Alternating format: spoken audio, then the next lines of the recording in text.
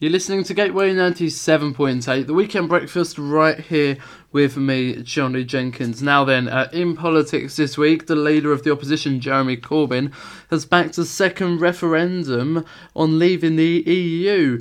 He said it should be between a Remain deal and some form of Tory Brexit, whether that be no deal or the Prime Minister's plan. And the Prime Minister, Theresa May, has suggested a series of votes starting a week on Tuesday. First on her new Brexit deal, we're not sure what's going to be in that yet.